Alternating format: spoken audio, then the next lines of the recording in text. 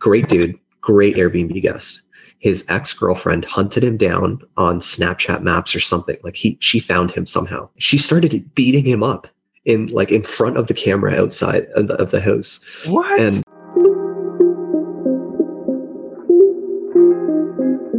welcome to the Golden Nuggets of Real Estate Investing, a podcast dedicated to helping you achieve financial freedom through real estate.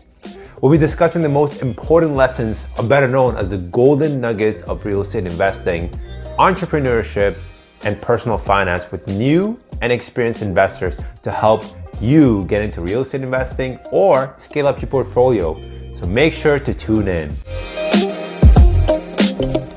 What's going on, everyone? It's Ross Nadai. I'm a real estate agent, an investor, and host of the Real Estate Golden Nuggets podcast.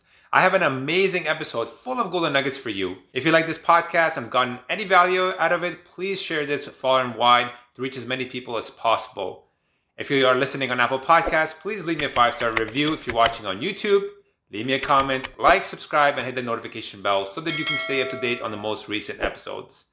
Thank you so much for your support. What's going on, everyone? It's Ross Nadai, host of the Golden Nuggets podcast. Today, I have my special guest, James Fernandez, who's a real estate investor from London, Ontario. And what I love about James' story is that he has multiple strategies of investment. So he has some buy and holds, rentals, and of course, short-term rentals, such as Airbnb. So without further ado, I'm going to give the floor to James, and he's going to tell us a little bit about his background and what his portfolio currently looks like. So go ahead, please. Sounds good. Hey, thanks for having me, Ross. Appreciate it. And very nice to meet you as well. My name is James. I have been real estate investing seriously, I guess, for about 11 months, maybe about a year. My first rental property was February 2020. And Prior to that, it was just doing a little bit of research and doing a secondary dwelling conversion in a property that I was just living in. My background, formerly trained as a mechanical engineer, and I work still full-time as an engineer. And I started real estate investing because I wanted to buy a Tesla and I couldn't afford it. So I needed to find passive income or other income in general to try and pay for the car. And Tesla got me real estate investing. So that's awesome. Outside of real estate investing, I love eating mainly and cooking occasionally whenever I have time. And I love traveling. So I'm looking forward to creating a passive income stream that will allow me to do so once our borders open up again. That's awesome. Yeah, definitely. So we're all looking for financial freedom. And I guess you mentioned a couple of things, which I love about it. It's just that you need to have a goal. And for your first goal was getting a Tesla, and that motivated you to get into real estate investment. And of course, you got there. You have your Tesla and you have multiple buildings under you. So which is awesome, man. It was like a single family, you said, and you converted into, I guess, legal duplexes, I can say. It's called a secondary dwelling conversion here in London, Ontario, where I'm at. It's essentially a duplex with some small little differences here and there, whatever. Mm-hmm. But essentially, it's 2 units, like 2 kitchens, 2 bathrooms, like 2 separate, whatever. So, I went to OREC 2019, and that was hosted by Jeff Weibo and Matt McKeever, and that was when I was just like, kind of still learning.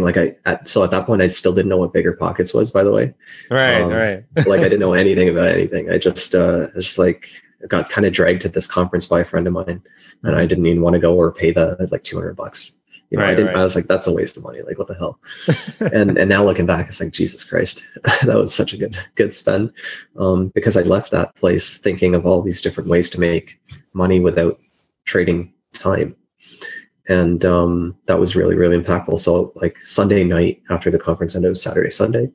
I went home, looked around my house. I was like, I'm using 10% of my house. I go from the bedroom to the kitchen, and I eat at the kitchen island. Like I don't even eat at a dining room table. I eat at the kitchen island. I don't really watch TV. And so my TV, my couch, my like the whole living room, the other bedroom, the entire basement, it's not being used. What the hell? Right. So I took all my stuff and like garbage bag and boxes and whatever. I just moved all my personal belongings downstairs to the basement. And then I listed my property on Airbnb immediately. And so that was like Tuesday night. And then Thursday, I already had a booking, which was like extremely scary because I didn't have any of the sheets or the towels or the soaps and like little decorations. I didn't have any of that shit, and they were coming on Friday. So like all basically late Thursday night, all Friday, I just like did all the typical Airbnb stuff, and I straight up told the guests, I'm like, I have no idea what I'm doing. So if anything's wrong, like, please let me know, but like rate me 5 stars. So yeah, that's how I started, I guess. Refied the property, and that allowed me to pull out 125 grand after refi, like a cash out refi type of thing. Beautiful. And I used that income to buy other properties, which I just repeat, the R in Burr. Yeah, that's incredible. Yeah, so just so for people to understand, where the money came from, can you give us a like breakdown? So again, what was the purchase price? What was the renos? And then, what was the after repair value? And of course, the refi. Sounds good. Yeah. So this property that I'm sitting in right now, I'm sitting in that basement apartment. Mm-hmm. So it was my first time. I was living in my mom's basement. I just wanted a place. I put 5% down on $245,000. So that's $12,500 roughly. Right. 13 grand. I don't know. Yeah. And then plus other random clothes. So like 15 grand, let's just say 15. That's what I had saved up. And that's what I basically had to put into the house. It was a little bit of time before I realized like what this refi type of thing is and all these renovations and everything like that. So, by that time I had lines of credit. They were empty. I just had them because I was like, maybe I'll need them. But I ended up using lines of credit, unsecured lines of credit, to pay for the renovations that I did. Income upstairs on the Airbnb is about 2,000 net a month, after expenses. And the refi came in at 425. So wow.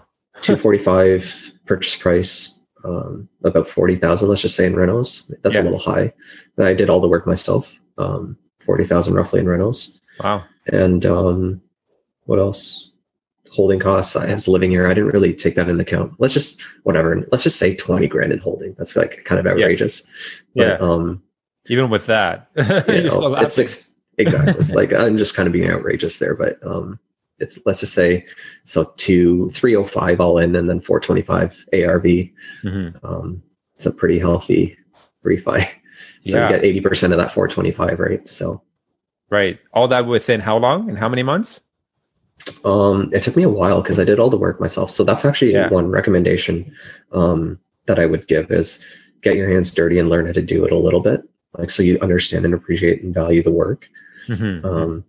But then after that, don't ever do it again because it's too slow. It took me about 6 months, 7 months, maybe. Yeah. Mind you, every day. You were working full time at the same time, so it was like you were putting a lot of hours, I would imagine. My life was miserable, man. Like I literally like work all day and sometimes overtime too. Like we're busy, right? And then come home, change into like my reno clothes, and then work and go to sleep late, wake up early, do it again, and like I left my like the one bedroom in the back corner. That was like the sanctuary where there's no dust, no like dirt or no anything, but everything else was like torn apart. Like I did the drywall, all the walls, like it's muddy and messy and like dusty and shitty. But then I switched it, right? So I had to do the bedroom. So I lived out here in the living room for a little bit. With like my friggin' work boots as my slippers getting out of bed in the morning, and because there's like nails everywhere and whatever else. So do what you have to do. Yeah, no, that's a phenomenal story. Yeah, because I've been through that myself. Like we went through renovations, and this was like my parents' home. We kind of bought like a fixer upper, and oh man, I do not recommend living in it and doing renos. Living in construction's the worst. Man. It's like literally soul crushing. Yes, there's nothing clean ever. It took basically I wasted an entire summer. Let's put it that way. I couldn't leave the house because I was helping with renos, right? And I get, believe me, if you were to rip my body open, it was full of dust. Like there's nothing in there but dust. I remember like, oh my God, I wake up in the morning and I like go like blow my nose and it's just like stuff coming out. I'm like, fuck, I'm breathing this all day, every day. Like, that's what I mean. It's not the healthiest option. Yeah. So if you have an option to go get it done professionally, please do so. Especially because like Now, if a unit is renovated in like a couple of weeks, right, it's pretty fantastic. So yeah, 6 months versus that. Yeah, I guess what I'm trying to get at is yes, definitely. On one hand, it's great to get your hands dirty and learn the process and value the trades. On the other hand, if it's going to take you say 6 months and you can pay somebody say I don't know $10,000 and they can do it in a month, guess what? The opportunity cost is better because you can turn around and put it in the market, right? And you make your money. That's exactly much quicker. Right. Yeah, That's without exactly having to inhale all that dust. That's exactly it. So yeah, I always would recommend for people just starting out, like get your hands a little bit dirty and like understand and appreciate it. Right. And now I know like it takes roughly like 2 hours to build a bulkhead around really odd things. Mm-hmm. And then I know like when talking to contractors, if they come in and they give you a quote and you're working with 5/8 thick drywall, which is like heavy, thick fire rated drywall. Right. And their quote is the same for that as it is for 1/2-inch drywall, they probably don't know what they're doing. It's hard to work with. It's heavy, it's big, it dulls the materials faster, or like tools faster, everything like that. So if their quote isn't slightly higher, like it shouldn't be crazy higher, but if it isn't slightly higher, or if they don't like mention, hey, this is harder to work with, it might take us a little bit longer. Right. They probably don't, they haven't felt that pain, you know, so they probably don't know. Yeah. That's amazing. Yeah, no, that's definitely a good tip. And then so going back on what you're saying, so what was the next step for you? So you got this house, you mm-hmm. house hacked it basically, which is mm-hmm. for folks that don't understand what that means, it's just like James described it. He basically rented one of the units and lived in the other one. So he was basically living for free, reduced his cost of living, and he was making money upstairs, which carried the cost of, you know, all the insurance, the mortgage, and so forth. So, which is a phenomenal way, because I think the figure was what 50 to 40% of average household income goes to just shelter, which is phenomenal, right? So if you can reduce that to minimize it or even get to zero, you're laughing, right? That's a huge amount of money you're saving per month. That's exactly right. Yeah. So after that, where I was now like basically living for free, and I had all this money that's spent. London was just sort of hitting its stride. Mm-hmm. I bought 2 more properties immediately, pretty much. So like that was January refi, and then February and March I bought another one each month. So February was a duplex that I found through a wholesaler on Matt McKeever's team, Mike Nowicki. Right. So I bought that duplex for $215, $220, something like that. I can't remember. And I spent a fuckload of money renovating that thing. I didn't know, again, like that was my first time working with contractors now. Yeah. So I spent a lot of money there, but probably about $100,000 renovating those 2 units. Yeah. Wow. And I like looking back, it was a lot of money because now I can do units for like 20. So it would have been 40, 50,000 max. And I spent what was it so high? Was it just because you had like a very expensive contractor, or was it just a lot of surprises, or what was the reason? There's a combination of both. So the job took a little bit longer because kind of everything was wrong in the property, which I didn't know. Like I didn't know that we'd have to replace 100% of the electrical, 100% of the plumbing. Wow. All like it got broken into as well, which was great. Oh, okay. I also I split panels, which was an added cost. What else did I do? I also over renovated, and initially my plan was, because Airbnb was going so great for me, was to put these units on Airbnb. Right. They're like quartz countertops, super nice flooring, like nice fixtures, everything like that. So I spent money in there because I wanted it to be like premium Airbnb. Gotcha. Because it's like very, very close to one of the main like tourist attractions in London. It's called the Factory. Oh yeah. And then COVID hit, and guess what closed? The Factory. So there's no fucking people coming to do any of that stuff. So pretty much immediately I pivoted to long-term rentals. Right. And I got some really, really great tenants in there, fantastic tenants, and they're paying premium rents. At the point back then, $1,650 for a 2-bedroom apartment in London. It just wasn't happening. Yeah. And I was getting that rent, and now that's pretty commonplace. That's what they're paying now. And then 1-bedroom basement apartment, 1250, was just absurd. Like back then, rents for 1-bedroom basement apartment was like $700, Wow. $800. Yeah. But they were very happy with the brand new everything, quartz, everything, like just premium fits and finishes, right? So Yeah. You basically attracted the right set of, tenants, basically, right? There was a niche market for those executive luxury suites, let's put it. So, and you were able to get those guys in there, which is fantastic. Yeah, definitely. Yeah, I think when it comes to renovations, you really just have to just analyze the market where you're situated, right? So you can't expect to have that kind of furnished places and then you live in like a really bad area, because I don't think anybody's going to be willing to pay that much money. Exactly. So yeah, the fact that you looked at, where you're situated and then you saw that, there's a niche and there's a market for it. Yeah. It paid off well, right? It paid off in the end, but mostly by luck. Like, I don't think I knew, again, I still every day know I don't know what the hell I'm doing. But again, like, so it wasn't calculated risk then. No, I was just like, no, I like Airbnb. I'm going to do Airbnb.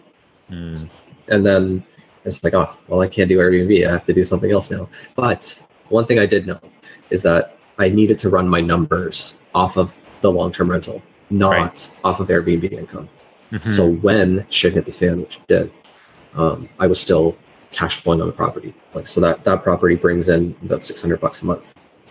That's a very interesting analysis. Yeah, I like that. Yeah. So basically the way you looked at your numbers was like, you pretended it was just a steady monthly rent if somebody was just leasing it versus because you're right. Airbnb fluctuates month to month. It's very seasonal. Exactly. So like as well, right? So you can have... you can't run your numbers off of that safely. Yeah. It's unpredictable. So I ran all my numbers fairly conservative. It was my second deal ever, right? So I was trying to be as safe as possible. Yeah. Kind of maybe too safe. And it ends up being phenomenal. So I'm very happy with that. The third deal in March was a shithole triplex. Again, triplex for $270,000. Right. So now that's absurd in London. Like, land is $270,000 pretty much, right? Like 200 plus. Just a bare piece of garbage. Yeah. And so I was very happy with that. Shit tenants, but they always pay. So I know those kind. super high cash flow on that place. I inherited those tenants and I had like kind of nothing I could do to get rid of them, but they were paying so well that I didn't really want to get rid of them either. So in that triplex, I didn't do anything at all. I spent probably $400 the entire time that I've owned it, other than like maintenance, outside maintenance. So was it turnkey, or was it just you didn't want to do anything because it's already tenanted? It's not worth it, man. It's just like everything I put in there gets ruined. So okay. Or everything that was there even gets ruined. So like the one guy in the front unit, he was just super high one day and decided that his stove has cockroaches. Oh. So he took the stove outside and took it apart. You kidding? Look, so like I got a picture from his caseworker, and they're like, "So sorry, James, about your stove. We'll replace it. You don't have to do anything." I was like, "I wasn't going to. Like, this is not on me. This is absolutely ridiculous. What the hell?" Yeah. And so that's just one thing that happened. Another, what else? This other guy, he like was disassembling, or he was stealing bicycles from all over town and disassembling them in the backyard. And then one day people followed him and just beat him up. Right. Because he stole their bike. Yeah. And then, so he was like in jail or gone for like a couple of weeks. I don't know where he went. And, I got a notice from the city that like I have all these bike parts in the backyard that need to go away. Oh man. And it's like, this is just random, random stuff. But whatever. So which part of London is that? Because I know that there's some really, shitty areas, in other words. Every area kind of has their perks, but this specific property is down by like Wellington and York area. Okay. Yeah. So it's closer to downtown, not from what I super recall. downtown, but yeah, not super downtown, but just outside of that. I think just I don't know if that's like, exactly. Yeah. And then so I used the refi money on that second property because it that was another, like, the first one refied at like 425. The second one refied at 400, and I bought it for 220, and I spent 100 ish, right. like all in, like that's including carrying everything. And so that 320 roughly is the refi at 400, right? So right, 80%. so you basically covered it. Yeah, and took that like extra 20 or whatever out. Right. If there was anything left, I can't remember exactly. But it was I didn't take very much out of there. Like I think I just basically broke even on even $0 BRRRR. That's basically like infinity returns for you, because you put $0 in. Basically, you got a free property out of it, which is that's why I love the power of BRRRR. The BRRRR is just phenomenal. Had no idea that like your wealth could grow so rapidly like this. Like I come from like a poor immigrant family, man. Like this is not something I ever thought that was going to be real. Right. So like the first time I ever heard that this was, first of all, like you said, legal, and then second, tax free, right, and then third, like extremely easy to do. You can do it over and over and over again. Like, it's unbelievable. How do we not learn this in school? That's the number one question I ask every day. I'm like, this is. It almost feels like it's purposely not taught. Yeah. Right. Yeah, like because we don't learn to be in the workforce. Yeah, man. Like we don't learn tax strategy. We don't learn real estate investing or investing in general. We don't learn any of this shit. And now, like, you don't learn none of that. Entrepreneurship. Hell no. Like, you just learn. Like the closest I ever came to learning about real estate was fucking playing Monopoly. Like that's it. Like honestly, I felt great getting the that's rent. The best game, man. For kids, like I'm just like when I have kids, that's all we're gonna play. Like that and Cash Quadrant. I haven't bought it, but I think that's another good one I hear. I've heard of that game. Yeah, man. Like I can't believe. So yeah, it's just life changing, right? Like in my wildest dreams, so like 2014, I just told my girlfriend at the time, like I want to drive a Tesla, and she booked like a test drive for us to go. Nice. And I drove that car and I was like, holy fuck, how do I get this thing? Where it's just like, this thing is literally a fucking spaceship. Yeah. And like you press on the pedal and your head slams back and like life is just like a blur around you. It's the best thing ever. And I was like, I need this. How do I get this? Oh, I can't afford a $150,000 car. All right. Break it down a little bit. What are the payments per month? Like $1,400 a month. Oh yeah, fuck. I don't want to pay that either. Yeah. So then I was like, all right, well, I know they're coming out with a cheaper one soon. I'll just wait for that cheaper one. And then the Model 3 came out. That's what I got. And I was just trying to figure out how to make real estate investing pay for that. So I don't know, setting that one goal or target or whatever, and then just like finding, your brain just thinks of different ways to make it happen, right? Absolutely. If you're actually like serious about it, of course. Yeah, you switch your mindset from, I can't afford it to how can I afford it, right? Exactly. And that's the beauty of it. What I love about your story here is that you literally were an action taker. You weren't, all caught up in an analysis paralysis or sitting there reading books and for days and spending $40,000 on conferences here in the maybe too much though. Maybe too much on the other side though, because I didn't know fucking anything. I just went to that one conference and I was like, I'm a real estate investor now. Let's do this Airbnb.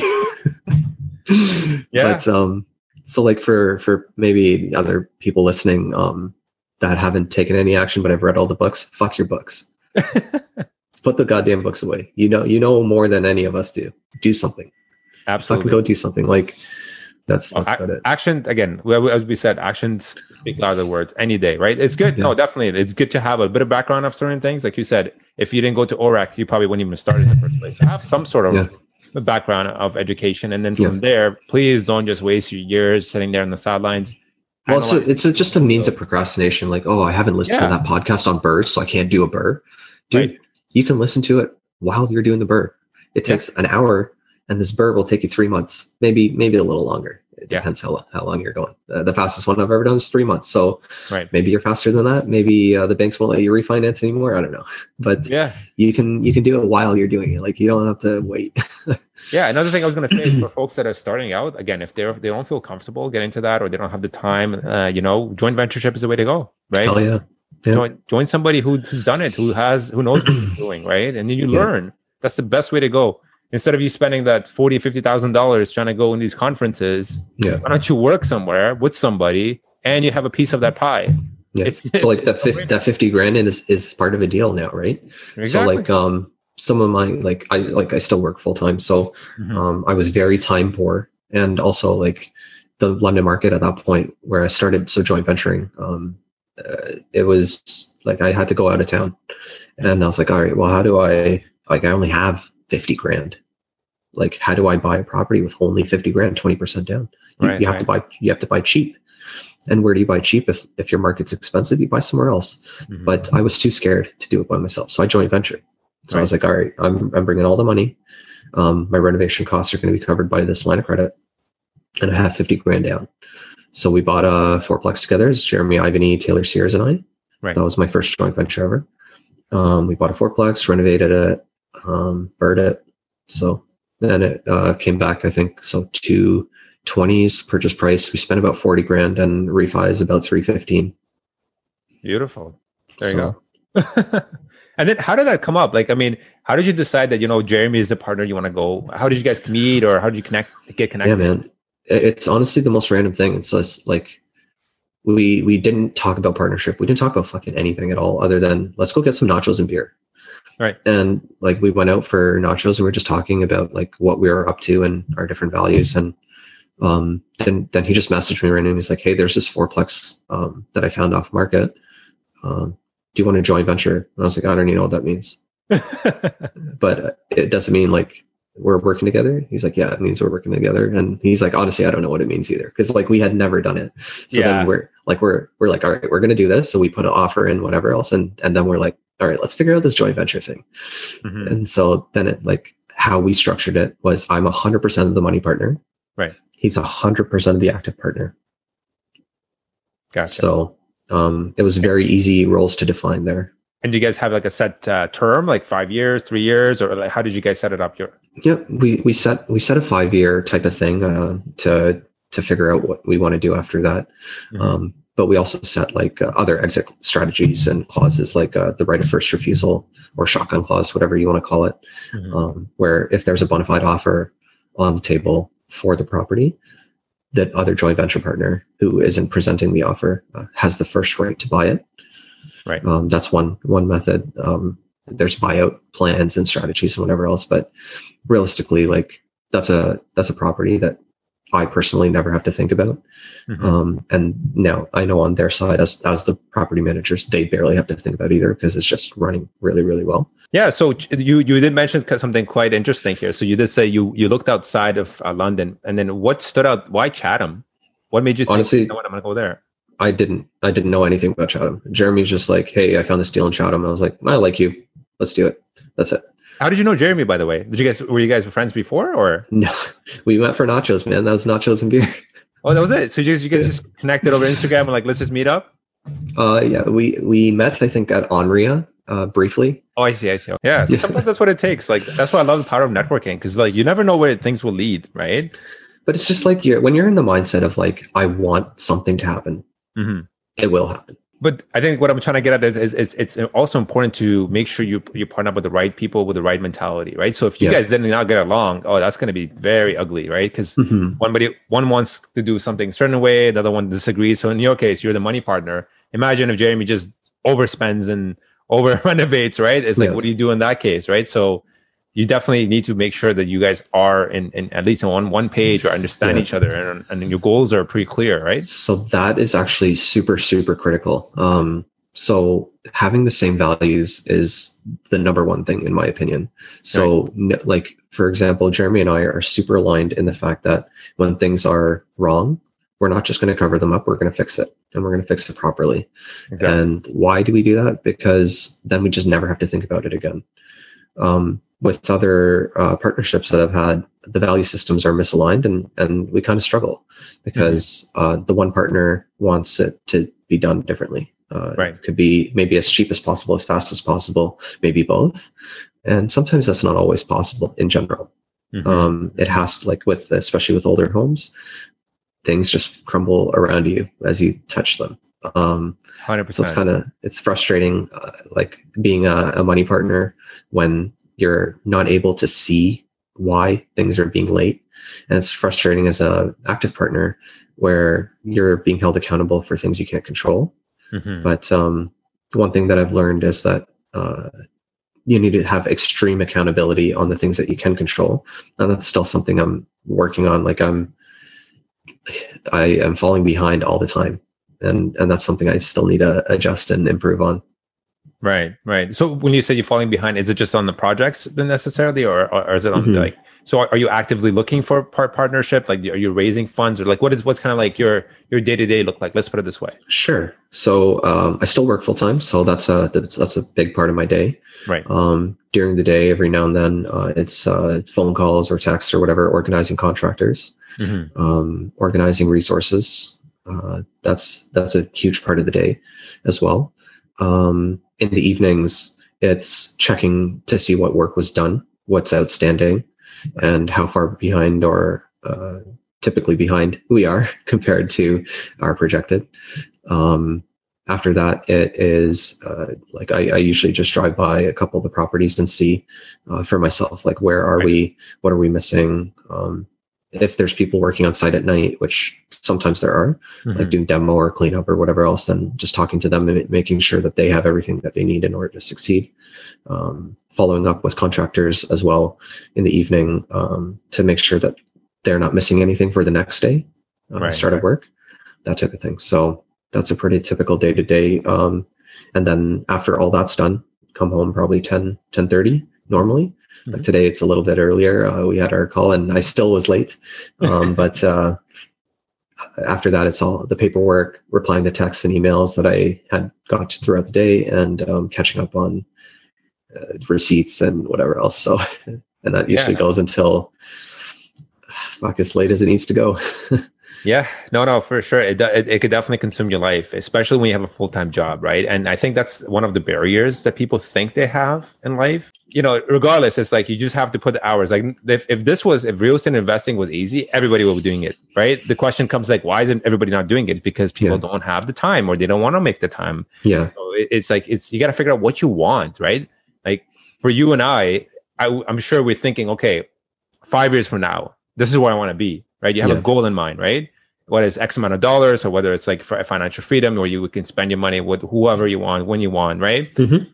So yeah, it requires sacrifices. It's not an easy train to just hop on and you're gonna get there, right? It definitely requires, but you have to just be focused on the long-term goal. Remind yourself, keep consistent on it, and you know, and especially when you have a partner, whether it's your wife or your girlfriend, it's important to also keep that communication very clear, because it really hinder your relationship and whatnot, right? So and I feel that, and I see that a lot. Yeah, and like one other thing that I think is really, really important when you are as busy as it can get is that you need to think about what you truly want. Like the things that you spend time on are the things that grow. So exactly, your family, your relationships, or whatever else has to come first, and everything else needs to fit around it. And I see a lot of other people, and including myself for quite a while, until I realized like I was really causing my relationships to suffer. They do all the other stuff first, and then when you're like, you fit the other, like the important, what I consider important, in, it's backwards, and that's not okay. Like that's not sustainable. It's not okay. So like a couple other things, like I'm still working on. I need to focus on my health and sleep. Like I'm eating healthy, but I'm not sleeping a lot. I'm not exercising a lot. So I just figure I'll just give all the inputs proper, like all the good food, and then hopefully the rest will kind of figure itself out. But I need to pivot. Like I know that, and I just haven't done it yet. I'm procrastinating. I know that I'm procrastinating that, like that pivot. But I know that I make like good amount of time for my relationships, which is very important to me, and fit everything else sort of around that. And that's key, because again, end of the day, what does it come down to? It's you investing in yourself, right? It's like, and I love that you brought that up, because we usually not talk about it, and I don't know why that's like such a conversation people don't even focus on. It's your health, right? Whether it's your mental health or your physical health.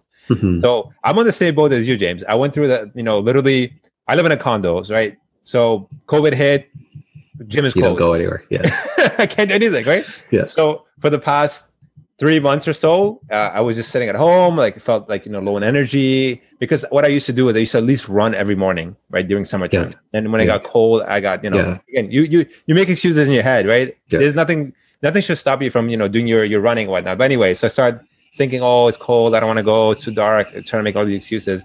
Eventually got to a point where my wife is like, listen, like, it's like, she's like, you're losing a lot of weight. Like I'm a naturally skinny guy. Like, so if I don't work out, man, I turn into a toothpick, right?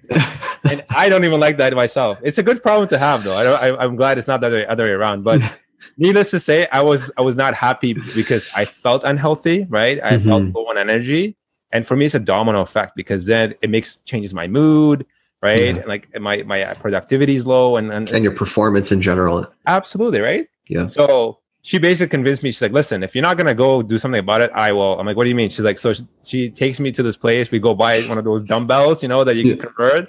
Because I was like, oh, no, I don't want to spend like $500 on those. I have a gym downstairs. It's going to open any day, right? No, 7 months, man.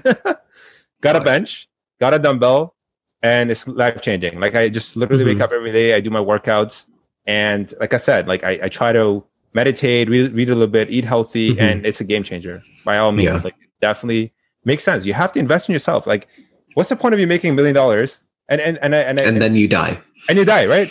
Or it's like I was reading this book, and speaking of books, I know like you're not big on it, but sometimes it has some good like. Hell yeah. Yeah, and he was saying we're in a society where we're like, okay, I'm tired, but I'm gonna go have a cup of coffee. So you're gonna spend the money buying a cup of coffee to wake you up. Sure, that's going to help, but you're going to have a crash right after. Like, are you actually fixing the root cause, the problem, or are you just trying to pay for it? Yeah. Right? And that's a good way to think about it. Yeah. Right. Like you don't work out, you don't do, your exercises. Tomorrow you have cholesterol. What are you going to do? You're going to go pop pills. How about you do exercise instead, right? And go to the main like root cause, right? So that's exactly where I'm coming from with the books. I know I'm giving books kind of a hard time. Like, and don't get me wrong, like I love reading. Right. But it has to have a purpose. It has to have a reason, not just procrastinate your shit. But what my portfolio looks like right now, let's see. Duplex, triplex, the 3 4plexes. That's the 3 4plexes are joint ventures. Nice. The 2 duplexes and the triplex are solely owned. Okay. I have another 3 duplexes and 2 4plexes on another joint venture. Okay. And then I have 13 condos in another joint venture. Oh, wow. That's a big portfolio. It ends up being whatever that adds up to. 40-something units, 20-something properties, something like that. That's amazing. And then you do this all in 1 year, basically.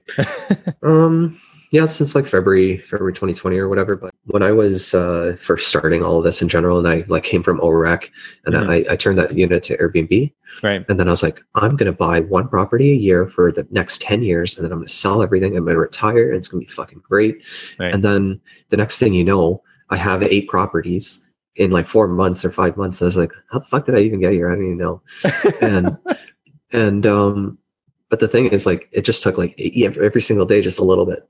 Of action, meet this person, or go do this thing, or like learn this one specific strategy, or take the time to like build your network in a different way. I don't have a lawyer that does this type of transaction, or I don't have this type of contractor on my team, or every day something, and then it snowballs.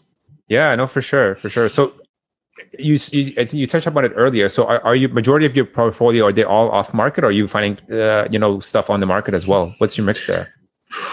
I think I bought 2 properties on market, or 3, I guess, including my primary residence, which I did again. Like that was a Kijiji realtor, and the first fucking realtor that I found on Kijiji, and then a property that I know I overpaid for by like 20 grand, probably 10, 15, 20 grand, somewhere in that range at the time. And obviously it worked out in the end, but like I didn't know shit about shit, man. Yeah. Like, so that was my first MLS property, and then the other 2 were with Jeremy and Taylor. Right. But again, like great deals. They were just sleeping on MLS, but they just happened to be on MLS. Wow. Yeah. So that's what I mean. Like my point is like you could definitely find some stuff on market as well as off market. Off market, obviously, because you have less competition. But even now, what I'm seeing, and I'm sure you're seeing as well, is like even these off market deals have multiple bids. Yeah. James, if you saw my list of like the properties, how many I've analyzed and how many I've basically just let go of, how many I've offered to put in, I lost, you'd be shocked. And I'm sure you go through the same exact side. Yeah, man. It's not always oh yeah, this is it. I'm going to put all my money in it and I'll pay 30,000 more just because I want this. No, you have to separate emotions. Yeah. Stick to your numbers. Stick to your numbers. Exactly. Like we have those rules of thumb for a reason, right? To see if a property's even worth analyzing deeply. Exactly.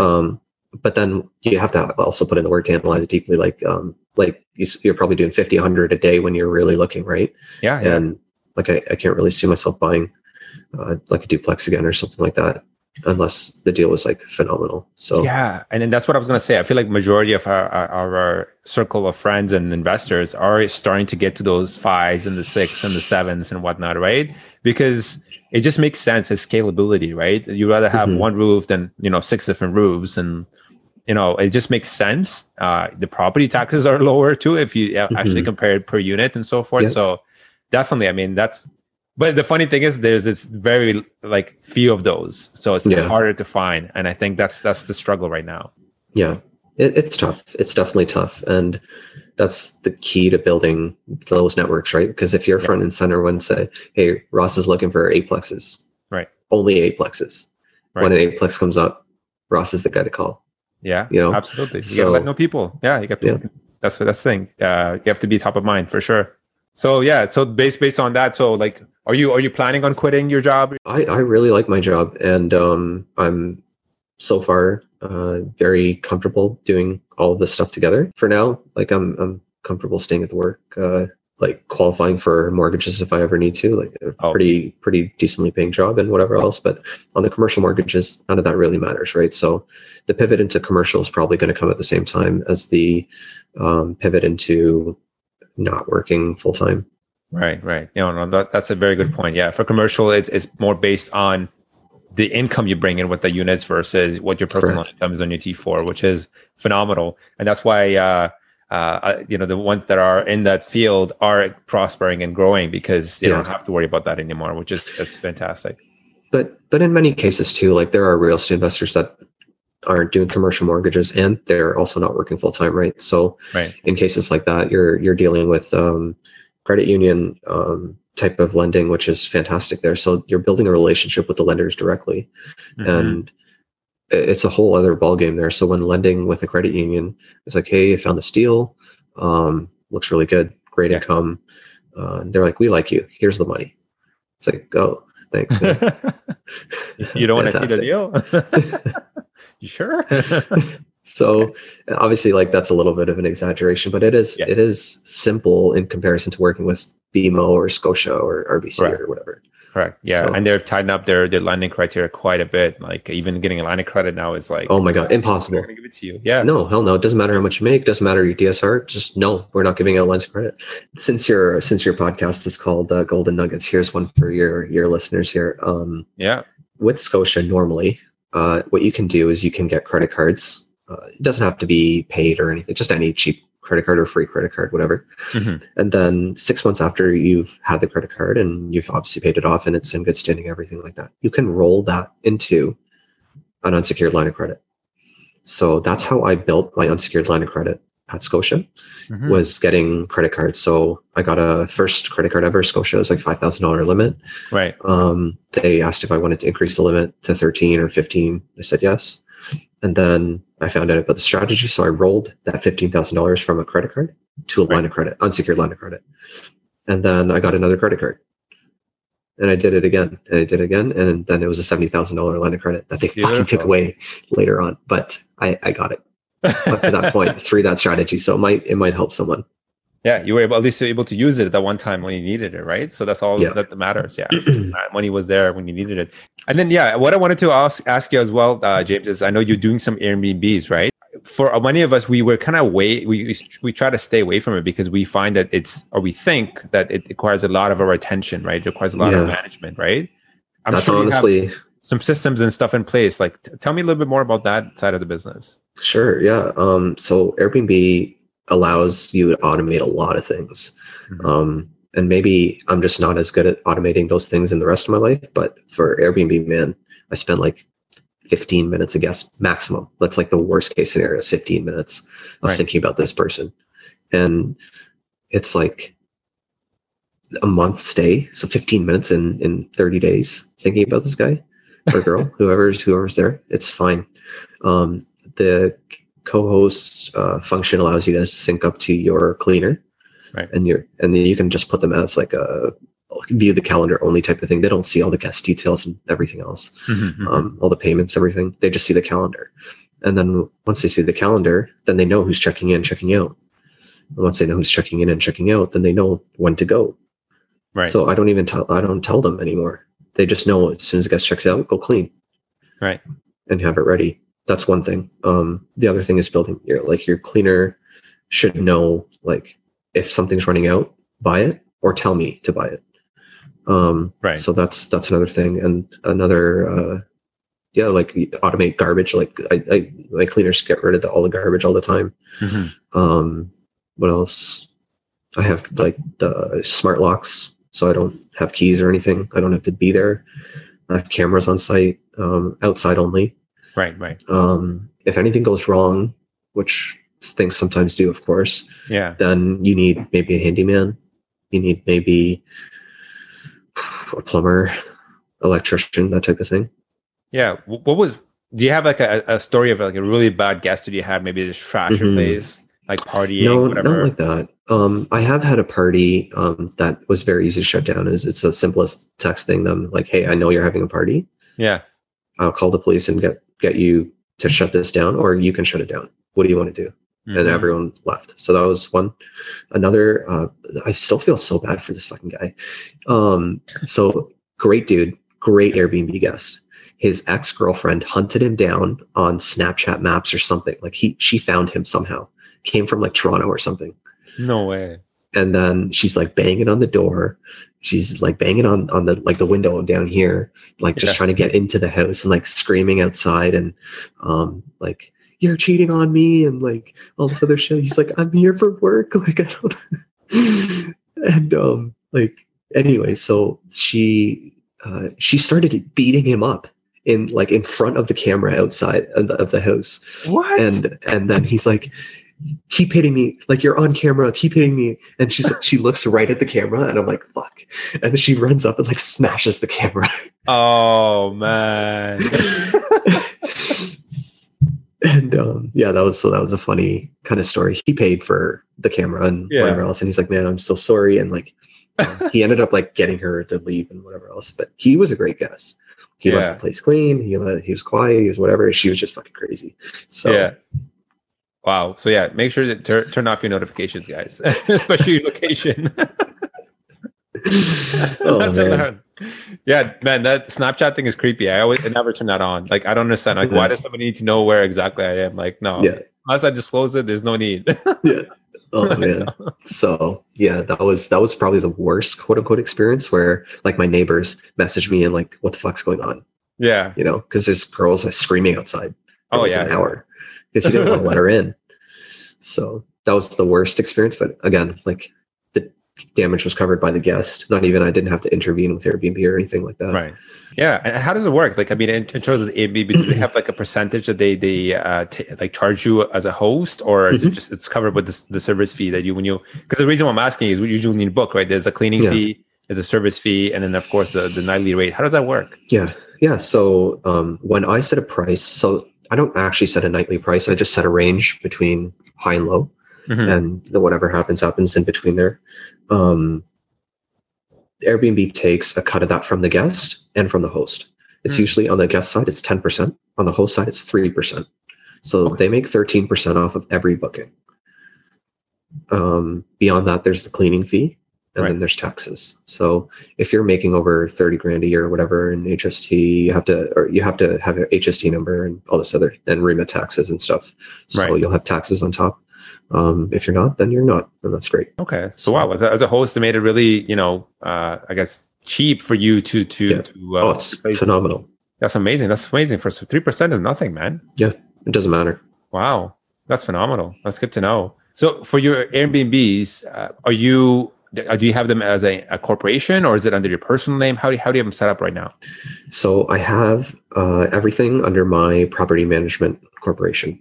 So the property management corp has the lease and then uses that lease as rent. So I collect rent from my property management corp.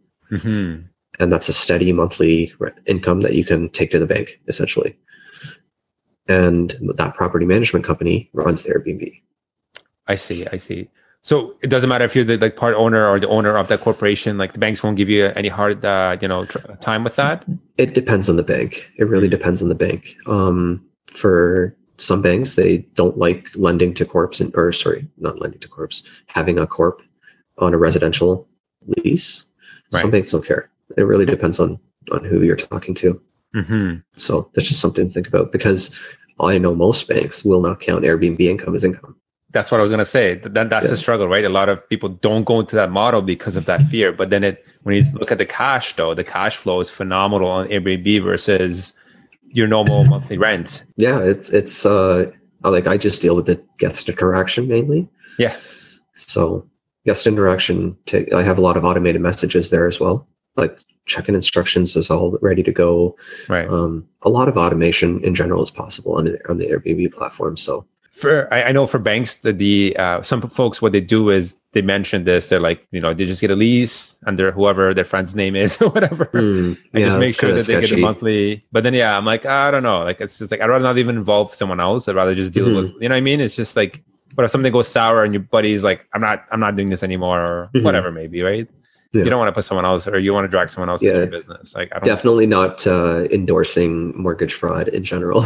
Yeah, it's just, I'm like, no. I'd rather go through at least the corporation method. Then again, it's fair. They know about it. And it's honesty is the best policy. And they always say that, especially in the insurance. So like, just disclose, because if you have a property and then you're Airbnb it, if something goes down, the insurance is not going to cover any of that. Insurance is actually critically important to get right. If your insurance, like if shit hits the fan and your house burns down to the ground and you don't have insurance, holy fuck, your game is over. That's it. That's why I'm like, this isn't great, like doing this mortgage fraud nonsense. Like, don't do that. But like, if you do that, you can kind of like fix it. Right. But if you fuck up with the insurance, you're fucked. You're just straight fucked. Like, do not fuck around with insurance. Like, tell them everything. Tell them absolutely everything. Yeah. And what does that look like in terms of insurance? How much are you paying, generally speaking? It's not that much more than just like it's maybe $40 a month more. Oh, that's nothing, man. It's not that much more. Like $40, it's more than covered by the extra cash flow. That's what I was gonna say. And then you have peace of mind. And I don't have to. Like, I told him exactly. My broker. Right. I was like, dude, I'm running an Airbnb out of there. It's a 2-bedroom. Like, it's not party fucking like central or anything like that. I don't. It's all old people typically traveling, or like a couple. There's not more than 4 people ever. Right. And he's like, yeah, perfect. Here's your policy. Everything's covered. So beautiful. Yeah. And then last question about Airbnb is like, because of what's going on around the whole world with the pandemic. Like, are you seeing that it's slowing down your business a lot, or are you still? No, dude. Oh my God, man. It's the best year ever. Like, this pandemic's been the best thing for me for Airbnb, because people are staying longer. Right. I don't have as high cleaning fees. I don't have as high like wear and tear. Like normally, like I leave like a little gift basket out or whatever, like small things like that. Right. I do that. I don't know. I've done that like 5 times, because people are staying for a month, 3 months, 4 months. Wow. It's fantastic. So. Yeah. And for people that are looking into getting into Airbnb, so are you a Superhost, by the way? You become Superhost pretty quick. It's pretty easy to do so if you have a strong listing and if you have like good ratings and reviews. So I think it's like 10 stays, right? Something like that, or 100 days, one or the other. Okay. And then your 5-star reviews or 4.9 and above, something like that. Right. Yeah. So what I was going to get at was, what are some good tips, little tips and tricks here for people that want to do Airbnb? Like you said, like a little gift basket, a little note, things like that, just to make them feel a little bit more comfortable while more welcoming. Yeah. Just like my main thing, I guess, is make sure the check-in experience is flawless. Mm-hmm. Make sure they have Wi-Fi immediately. Right. If you can do those 2 things, everything else is pretty good. Yeah. People genuinely want those two things badly. They don't want to be waiting outside for any, not even 10 seconds. Yeah. Yeah. And they want Wi-Fi right away. Yeah. That's literally it. If you can meet those two criteria and everything else is good, like comfortable, you're fine. You'll be fine. What about extra services like Netflix or Amazon Prime or things like that? You know, some folks have it, some don't. Yeah, I don't do any of that shit. I just I have a smart TV, and in my check-in instructions, like you can log into whatever you want. Oh, okay. Here you go. Yeah, I don't provide any of that. Wi-Fi, smart lock, that's critical. Cameras outside, for their security and also mine. Just make sure like there's no parties happening. See, these little hacks are what makes it, your listing so amazing. It's just, again, it goes back to staging, right? You got to stage it nice, right? That's what sells. That's what makes people book. Like I've been through that experience myself. You're going scanning through like 40 different listings, but you're going to pick the one that you want, you feel comfortable. You want to get the sense of cleanliness and comfort. I think that's basically what everybody looks for generally. Exactly. So like, comfortable beds. So if you have to choose where to spend money, beds and kitchen. Yeah. Like stuff people touch, right? Yeah. Where you could spend majority of your time. Yeah. Generally speaking, is the living room, the kitchen, and then the bedroom. That's basically it.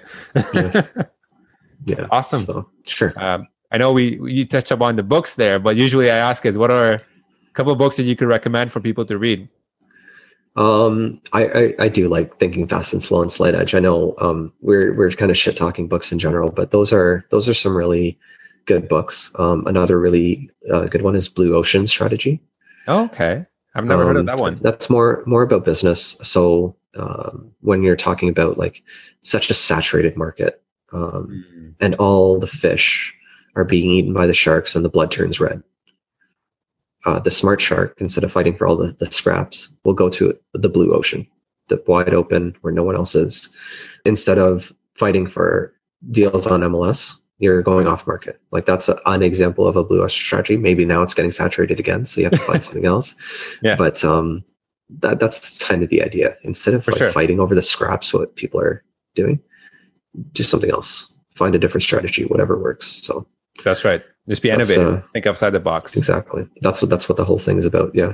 So that's a book that might be worthwhile for people to procrastinate on sometime.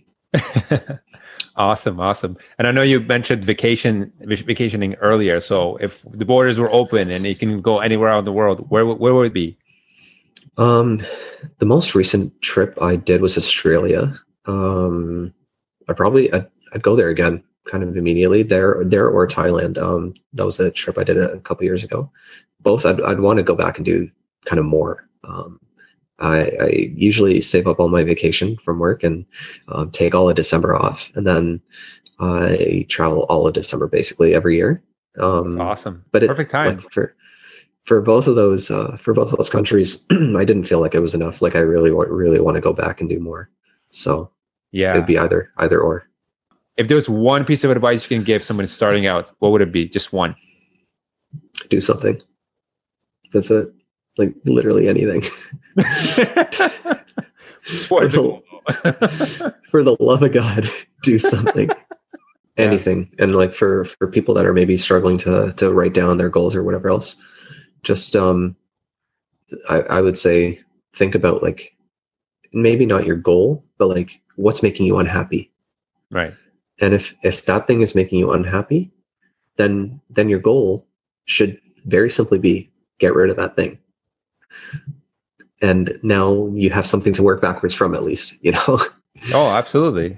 Yeah. You just have to kind of sit down and dissect. And I totally agree with that. It's like, if something's not working for you, why is it? Just ask yourself why. Simple question. It's just, you have to kind of dig down. Why? I know it sounds annoying, but like really, if you don't know the root cause, you're just scratching the surface, and that's not going to do any good. Yeah. For people that want to reach out to you, James, where can they find you? How can they get connected? Yeah. Instagram's the best place. It's at james.ferns. I'm currently in the middle of, 8 or 9 units under reno, and it's always something random going on. It's fun. Yeah, well, thanks a lot, James. No, I really appreciate taking the time here to join us here. I know we got a lot of golden nuggets, and like I said, I can't wait to see what you turn your projects into when they're complete and done. Sounds good, Ross. Yeah, thanks, buddy. Appreciate it. Have a good one. Thank you so much for tuning into today's episode. I hope you were able to get some great golden nuggets out of it. The kindest thing that you could do is share this podcast across all social media to help as many people as possible. If you like this podcast or have any questions, feel free to reach out to me on Instagram or YouTube. Thanks so much. I'll see you in the next episode. Remember, financial freedom is just a few properties away.